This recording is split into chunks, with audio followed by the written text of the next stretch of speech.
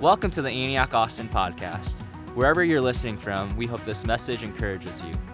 For more information about Antioch Austin, please check our website at antiochatx.com. Amen. Good morning, everybody. Hey, I like it. My name is Liz Griffin. I have the privilege of being one of your pastors here at Antioch Austin, along with my husband, JD, who is not here today, but you'll see him again next week. And I love what Mike O'Quinn was just saying when he was up here talking about church being family and an army. I think that's such a cool depiction. And there's one thing I want to let you guys in on that's coming up that is a combo of that family and army thing, and that is called World Mandate. Has anyone ever been to World Mandate? Awesome. World Mandate is Antioch's annual conference. The motto is Worship God, Change the World. And it's an amazing time of us joining with other Antioch churches around the U.S., really encountering God in powerful ways and hearing about what he's doing in the nations of the earth. So whether that's you're a church planner or you're an entrepreneur, you get to come and encounter God and really be empowered to see the kingdom of God advanced in your sphere. It's an awesome time. I really want to encourage everyone to go. You can register online at worldmandate.com. And early bird pricing ends December 3rd. So if you sign up now, it's $65, and then the price will go up from there. But please check it out. It's an awesome time. Our family goes every year, and it's great. There's a kids conference that coincides with it. So if you're thinking about taking your kids, you're going to want to register soon before it sells out. But you guys need to all check it out. Okay, so we are in the middle of a relationship series that JD started last week called It's Not You, It's Me. If you missed it last week, you can check it out, and then I'm going to preach this week, and then JD will be back wrapping up the series next weekend. But before we jump into today's message, I want to give you guys a little bit of background about me, something that's a very, very important part of my story, of my perspective, and my point of view. And we are family, so I'm going to let you see some pictures of junior high, okay? So before you put them up, so when I was in junior high, my family lived in Siberia. So ages 11, 12, and 13, I lived in Siberia. For the 75% of you who don't quite know where Siberia is, it is a part of Russia. I get asked that all the time. It's not its own country. It's the eastern part of Russia where it's incredibly cold. It would start, it's these beautiful mountains, and it would start snowing in September and melt in May. It's freezing, and these huge birch forests. It's absolutely beautiful. And for me, being from Texas, it was a pretty magical thing. But I do have some pictures to show you. Are they up? Okay, that's me with a whole bunch of snow. When I say it's cold there, y'all, it was cold. Okay, what's the next picture? Okay, so this is called Lake Baikal. It is the largest freshwater lake in the world. And that's my dad walking, and that's me crawling because I have no balance. And it's ice, and I just have to crawl across it. But y'all, it would get so cold in the winter. Like I said, Baikal is a huge lake, and trains would have to run around it to get to the cities, and it would be like a 24-hour trip to get even just halfway around. But in the winter, it's so cold where I lived that the ice would freeze deep enough across the lake that they would lay train tracks across it, and the trains would just run across the frozen lake. It's so cold. Okay, I have one last picture. That's my family. Doesn't everyone have a family photo like that? Please no one get on to me about that we're wearing fur. When you live in negative 30-degree weather, you don't really care anymore. You're like, whatever's going to keep me warm. So there we are. There's junior high Liz. I always say I have more awkward junior high photos than anyone else, and I really, really do. But anyway, so we can put the pictures down. I just thought I'd bring you into a little bit of what my world was like growing up. And, it's crazy now because this morning, I don't even know. It's like 60 degrees, 50 degrees, I don't know. And I'm like shivering as we're setting up. I'm so cold. And I used to be outside playing in negative 20-degree weather. I just acclimated, I guess. But we would go and play, and it would be so cold outside. But it didn't matter. We'd bundle up, and it's negative 20, negative 25, and go out sledding for several hours. And and come back. But one day, well, actually, if you were waiting at a bus stop or a tram stop, there would be these strips of ice because there was so much snow that would fall. And along the sidewalks, it would get packed down into this almost like snow cement thing. And people would literally ice skate down the sidewalk instead of walking down the sidewalk. Because you could, because it was just like this ice, snow, cement thing that was made. And at the bus stops or outside of buildings, anywhere people would be waiting around, there was this like game thing that everyone would do. And I don't know if they poured water for it to freeze or what they did. But there would be every so often these just strips, maybe from the end of the stage to where I'm at now, that was just like a solid strip of just ice. Like not the snow ice combo, just slippery ice. And what you would do is you'd like back up and you'd run and you'd slide on the ice. And whoever could go the furthest won the game, right? It's a really great game unless you're me, because I have, as you saw, no athleticism and like could not even walk across the ice, much less run and slide. But I would always try to play, and like I'd make it 2 inches and I'd fall down. I always lost. But this one day, I was hanging out with my friends Masha and Natasha, and we were outside of our apartment building. It was the evening, and I don't know. It was October, November, so it was probably 10 degrees or so. It was cold. And we were out there with some other kids from our apartment, and we were playing the game. I don't remember what it's called. The run and slide on the ice game. And, you know, I ran and I slid and I fell down, which was no surprise to anyone. Except this time it, like, really hurt. Like, really hurt. Not here or here so much, but right here, it hurt so bad. And I was like, I think something's wrong. You know, I tried to blow it off and keep hanging out, but I was like, I got to go inside. This is really uncomfortable. So I went inside our apartment, and there was a life group that was getting ready to start. I have, in fact, been going to life groups since the 90s. So I'm an OG of the life group scene. But there was a life group going on in our apartment, and there was a doctor named Alexei who was a part of the life group. And so he looked at my wrist, and it was swelling and bruising, and he said, you know, this looks bad. It looks like it's probably broken. So awesome. Good for me. I fell down on the ice and broke my arm. So we bundled up, my mom and me and Alexei, to go to this hospital that was a couple miles away and get my arm looked at. So we go out, and, you know, it's evening. It's probably around 7 o'clock by this point. It's getting colder, and we're standing there waiting for this tram to come get us. And we wait, and it's not coming. Which in Russia in the 90s, it was right after communism fell, nothing worked, so it was like no surprise that transportation wasn't running. So we had to walk. So we walked 2 miles to the hospital in the dark with a broken arm, right? So my kids never have any juice on complaining because their mother walked with a broken arm in like -5-degree weather for 2 miles through the snow to get my arm seen. So like I win that always. Like there's no way that they can complain. But so we finally walk and get to this hospital that's near the Central Market. And we go in to the emergency room, which really is just a line of people down this hallway. I mean, it's gross, y'all. They were throwing up, they were bleeding, and like you just waited in this long line. But I was an American, and so they wanted to like put their best foot forward, and they sent me to the front of the line. So my mom and I go up to the front of this line, and we go into this exam room, which is completely filthy. And this doctor, she was about in her 40s, comes in. She had just come out of surgery, and she's literally covered in blood, like blood all over her shirt and her arms and whatever. And I didn't really get how gross that was from a disease standpoint, but my mom is like cringing in this room with me. But so the doctor comes and looks at my arm, and she says, oh, yep, it's broken. And we're like, great, well, can we get a cast? No, you can't get a cast here. If you're under 18, we only do casts at this other hospital. Now, in Russia, because in communism they guaranteed everyone a job, they came up with these ridiculous systems so that they could employ people to work the systems. So certain hospitals would do certain things at different times and didn't really make sense. But we were told, you're going to have to go to this other children's hospital to get your arm set.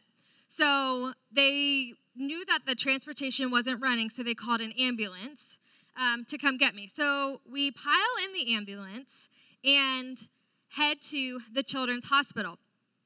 And we're sitting back there, and it's kind of slipping on the snow a little bit because it's Siberia.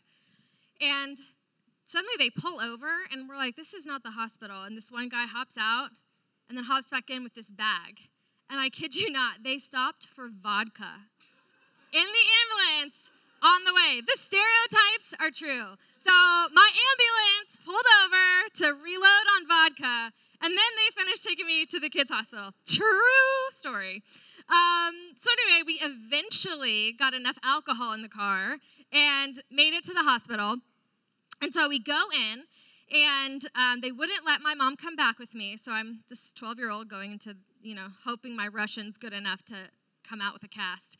And so they take me into this back room where it was a bunch of doctors around a table drinking and smoking. And there were no other patients back there, which is not really a good sign, but there was no one else back there. And so one of the doctors, sets his alcohol down and goes to take an x-ray. And we're in there, and he's a little tipsy, and I keep asking, for the bib, I don't even know what it's called. But I, see it hanging, and I'm like, am I supposed to wear that? I'm 12, but I know enough to know that in the movies, you, have to put this thing on. I'm like, no, you don't need it. And I was like, no, I want to have kids someday. Give me the bib. So finally, I fight with him enough, and he lets me put on the bib. They take the x-ray, and he leaves. And then another doctor, who's incredibly drunk, comes in to the room to do my cast. And so I'm like, okay, let's just get this done with. I'm tired of being with drunk doctors. I want to just go home. So come in. And he had put the x-ray up on the screen, or I don't know what it's called. You know what I'm talking about, the light that comes through. He had it backwards. So he kept thinking it was my right arm that was broken, not my left arm. And I was like, no, look, this one's swelling, it's broken, this is my broken arm. And the doctor's like, nyet. He's showing me, no, look, it's your right hand. And I'm like, I promise, I know which arm is in pain. I'm like, look, it's backwards, it's the other way around. So after about 3 tries, finally I get a cast on my left arm, and I was able to go home. So moral of the story is, don't let a drunk Russian doctor set your arm. Another way that we could look at it, though, is what's broken can't fix you. And that's the title of today's message. What's broken can't fix you. These doctors were impaired, and they couldn't fix me. And in life, that's the way it goes too. That's so often when we're having a hard time, when we're in pain, when we need healing, we look to the people around us to help heal us and to help fix us. But as much as they would love to, they're just people. And they're impaired and they're limited. And they can never give us what we were created to only receive from God. And that's what we're going to talk about today, about how we meet with Jesus in our place of pain and what that looks like in community. Because I think for those of us who attend church a lot, we hear a lot about community. And the Bible talks extensively about the value of community and doing life together. When God made Adam, he said it wasn't good for man to be alone. So he created Eve. And then in the New Testament, we see Jesus sitting out the disciples 2 by 2. And then in the book of Acts, we see the church forming. And obviously, this sense of relationships and community is a God-breathed concept.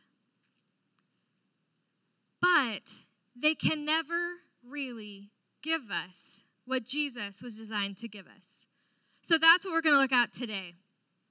How do we get our needs met in God in the midst of community? And we're going to look at Luke 5, 17 through 25. I think it's coming up. But let me read it to you. On one of those days, as he was teaching, Pharisees and teachers of the law were sitting there, who had come from every village of Galilee and Judea and from Jerusalem. And the power of the Lord was with him to heal. And behold, some men were bringing on a bed a man who was paralyzed, and they were seeking to bring him in and lay him before Jesus. But finding no way to bring him in because of the crowd, they went up on the roof and let him down with his bed through the tiles in the midst of Jesus. And when he saw their faith, he said, "Man, your sins are forgiven you." And the scribes and Pharisees began to question, saying, "Who is this blasphemer? Who can forgive sins but God alone?" When Jesus perceived their thoughts, he answered them, "Why do you question in your heart? Which is easier to say, 'Your sins are forgiven you,' or to say, 'Rise and walk'? But that you may know that the Son of Man has authority on earth to forgive sins." And then he said to the man who was paralyzed, "I say to you, rise, pick up your bed, and go home." And immediately he rose up before them, picked up what he had been laying on, and went home, glorifying God. Now, when I look and read this passage, there's a lot of things that jump out to me. I think typically I look and I'm like, wow, this is one of the first times we see Jesus really talking about his power to forgive sin. You know, you can look and say, man, I want to be a friend like those guys who are carrying their friend through the crowds. There's lots of things we can take away. But this morning, I want to spend just a little bit of time looking at this through the lens of the paralyzed man. I want to kind of take us a little bit into what I see, some characteristics in him. And I know that I don't think any of us in here are paralyzed, but we all have limitations. We all have things that inhibit us. We all have things that impair us, you know, whether that's really broken histories, mental illness issues, maybe it is a physical issue. In some way, we can all relate to the man who needed healing, who needed a touch from God, and who needed a breakthrough. So I'm going to kind of mark down 3 things that when I look at this, I see this must be what this man was like, okay? The first is that he was humble. And we see this in a few ways. The first is he admitted that he couldn't do it. He admitted that he needed help, right? He said, yes, I need healing, I need help. And for a lot of us, that's a really hard thing to do. It's hard for us to admit, you know what, maybe my drinking is getting a little out of control. Maybe this flirtation I have with a coworker is starting to get into a really dangerous place. Maybe this distance in my marriage isn't good. Maybe the relationship that I have with my roommate is starting to get a little too codependent. We really don't like to admit that, hey, you know what? Maybe I do need help. But this man had no problem saying, I need a touch from God. And he was willing to appear weak in front of really influential people. I think that if you read that passage, you see that there was a ton of people crowded around this house. And on the inside were it said doctors, the Pharisees, the teachers of the law. They really were the who's of this man's city, of the community. And he was willing to get very vulnerable in front of people that probably made him feel incredibly insecure and say, hey, I need help, right? He didn't care who saw his need. He didn't care because what was more important than his reputation was that he had a touch from Jesus. And I think that's a mark on humble people, that they value getting to Jesus more than their reputation. And I see that as a mark on this guy's life. Another way he was humble is that he allowed people to help him. I don't know about you, but sometimes I get kind of offended if people offer to help me. Like, you don't think I can do it? You don't think I can make Thanksgiving dinner by myself? You don't think I can, whatever. It's like I take it personally that you think I'm this weak person, that I would need help, right? But he's not too proud. I mean, he's not so proud that he wouldn't let people help him. And, as I was thinking about it and thinking about that, there's a lot of people who, when they need something, would rather that you just validate their need than they would want you to help them get better, right? Like maybe there's a family member who, instead of dealing with their issue with another family member, they just want everyone to rearrange the plans for Thanksgiving so that they don't have to deal with this dynamic going on. Or maybe a roommate who, doesn't want to deal with their thing, so they don't want you to help them figure it out. They just want you to rearrange everything around their limitation. Do you know people like that, or have you been like that? And I'm not talking about, obviously in this case, for someone with a physical disability, of course, we need handicap spaces and things like that. But humble people don't expect you to rearrange the world around them, right? And so often, in our place of pride, we don't want to get low and say, hey, you know what? We need help. We need transformation in ourselves. We look for people to validate and say, yeah, you should be hurt by that family member. Yeah, you should make everybody else drive way over there so that you don't have to see them. Or, yeah, you know what? Your spouse did cheat on you. You're totally validated in having an affair with that coworker. Or whatever it is, we look for validation. Proud people look for validation. Humble people look for transformation. Okay, I'm going to say it again, because maybe if you don't hear anything else, I want you to hear this. Proud people look for validation. Humble people look for transformation. This man said, I don't care who sees me. I don't care that it's going to take other people carrying me. I mean, that would be really humbling to be carried and then not be able to get through and then have to go up on a roof.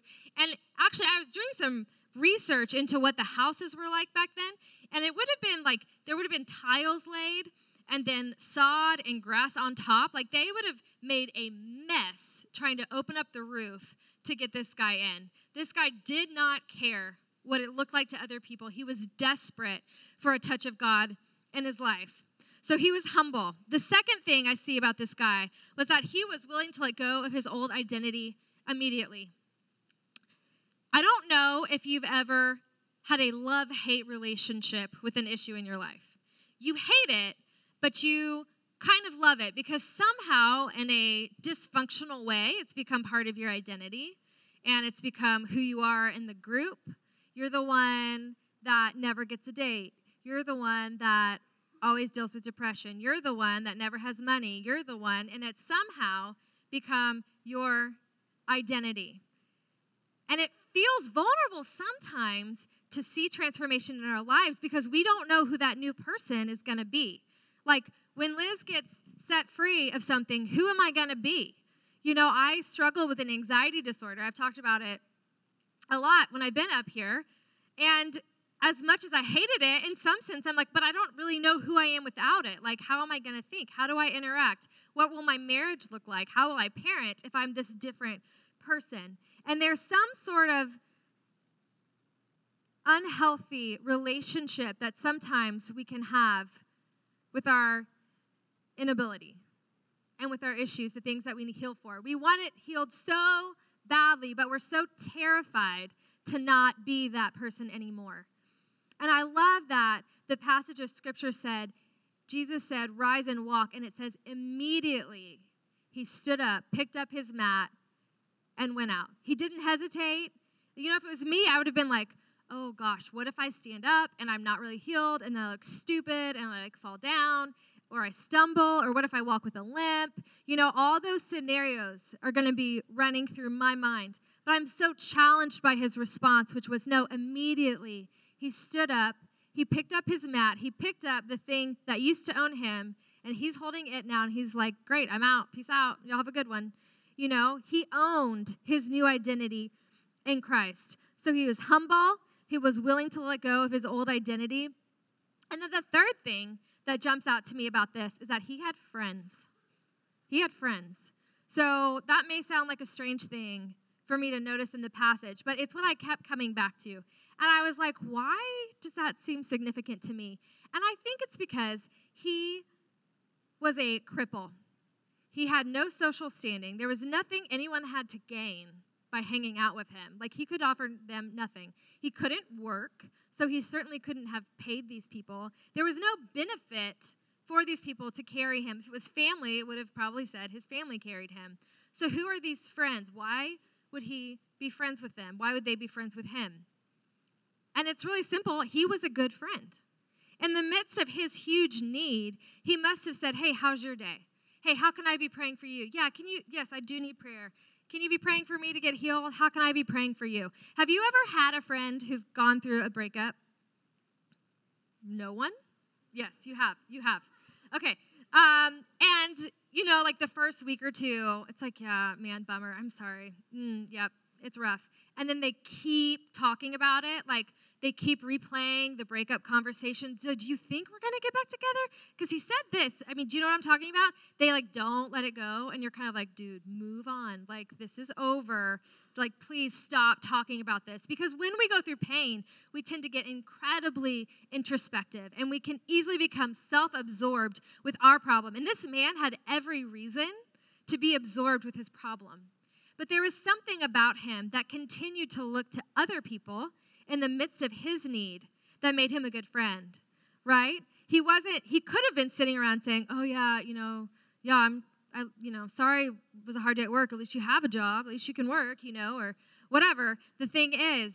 But there was something about him. I think it goes back to that humility that, yeah, he needed a breakthrough, but he recognized that the people around him did as well. And he was the kind of man that even in his pain was able to build friendship. And not just friendships, not just like, hey, we're going to the mall. No one goes to the mall. That's a bad example. Hey, we're going to get coffee. I'm aging myself. I don't know why I said that. Delete that from the podcast. Like, hey, we're going to get coffee. You want to come? It's not like that. They're like, hey, dude, we will dig through a roof for you. Maybe we'll go to prison for it. But like, we are that committed to you. That was the kind of friendships that even in his pain, this man built. He invested in community in the midst of his pain. And I think it's a beautiful thing about him.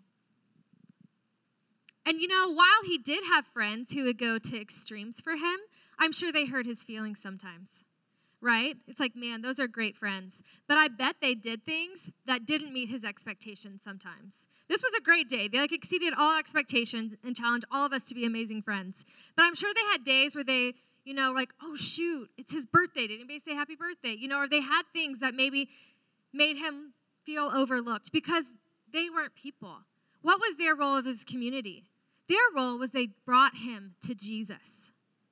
The role of our community, the role of our life groups, the role of me as a pastor is not to meet your need, is not to say, oh, I'm going to be able to say just the right thing at just the right moment, but to say, hey, let me help you get to Jesus.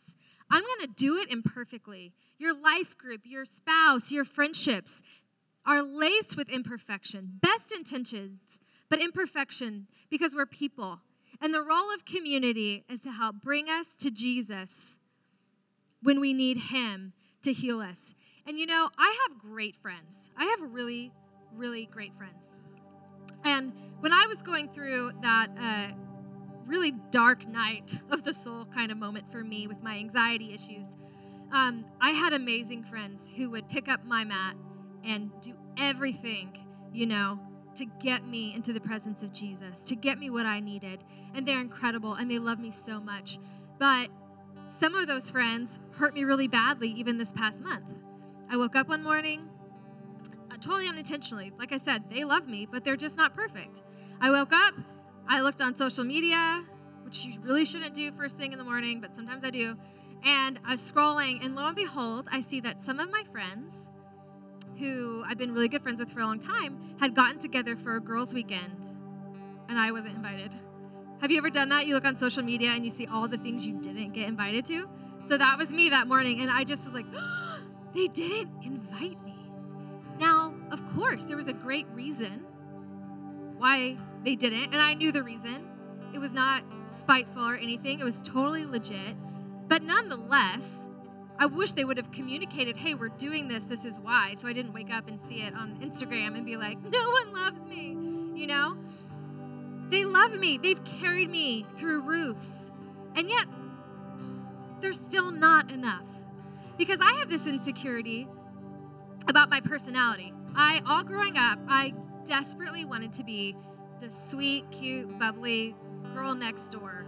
And I was not. I'm still not. And it makes me feel insecure because in my mind, that's who everyone loves. Everyone loves like the sweet, nice, bake you brownies girl next door. And I'm just a little spicy and feisty. And I don't play that role well. And it's been an insecurity for me for so long. In high school, it played out like no one wants to marry this intense girl. They all want the sweet girl or whatever. And then I get married. And hey, my need is still there. Why? Because people can't meet my need. I don't know if you know that, but if you think when you get married that insecurity is going to go away, it's not, right? So then it's like, oh, well, my friends. And in my mind, I'm like, man, if I was like sweet and bubbly, they would have wanted me at that weekend. But they're like, no, we don't want Liz. Liz is going to like have some harebrained ideas and be like, let's do this and be crazy and whatever, and that's not what they want, so that's why they didn't invite me. That's what's playing through my mind. And what I was tempted to do was call them and be like, do you not love me anymore? Like, what is going on? But what I knew I really needed was Jesus to speak to my pain. I didn't need to expect the people around me to meet my needs, to do it perfectly, to do it to my preference. What I needed was to believe the best in the people around me and to meet with God in my place of insecurity. So instead of picking up the phone and calling him, I got into the presence of God and I said, Jesus, this hit on my insecurity and I need you to speak to me. Because right now, I think I'm just way too much to handle and I need to hear your voice. And I pulled out my journal and I said, I'm going to listen because I believe God speaks. I'm going to listen to what he wants to say to me. And this is what he said. Liz, you are fearfully and wonderfully made. Yes, you're spicy, fiery, and a little intense, but that is just the way I like you, baby girl. You have a wild and untamed streak that is beautiful to me. You, Liz Griffin, are the apple of my eye. And that's what I needed. And as soon as I heard those words from my maker, I was okay. Because God gives us people to walk alongside, to say, hey, no, keep going. Keep fighting, keep believing, to enjoy life with, to do life with. But ultimately, our needs are not met in our community. Our needs are met in our Savior. I'm going to ask everyone to go ahead and stand up with me this morning. And I want everyone to just ask yourself this question before God, which is, am I letting the people around me help me? Or am I being defensive? Am I letting them carry me to Jesus? And the second question is, whose presence am I trying to get in to get my needs met? And that's just something I want you to do business with between you and God this morning or this week. But I also know there's some people here who are like, man, I need people to get me to Jesus. I desperately want to get in the presence of a healer like that. And what I'm going to do is I'm going to ask everyone to just close your eyes and bow your head down. And if that's you this morning, if you say, man, I want to know Jesus as a Savior, as a healer, I want you just to raise your hand if you want to meet Jesus this morning. And if that's you, I want you to just pray this prayer with me. Jesus, I love you. Thank you for being a healer and a restorer. Thank you for seeing me in my brokenness and loving me. And I give my life to you. I choose to follow you. And Jesus, I do just pray over this whole group today. God, we just say that we love you. And I ask, Father, that we would be the kind of friends that carry the broken on their mats into your presence. And we'd be the kind of people who aren't too proud to come to you. God, that we would be people who do in this house, that we do relationships well. In this house, let us do friendship and community well. But let us be people who are met and found in you.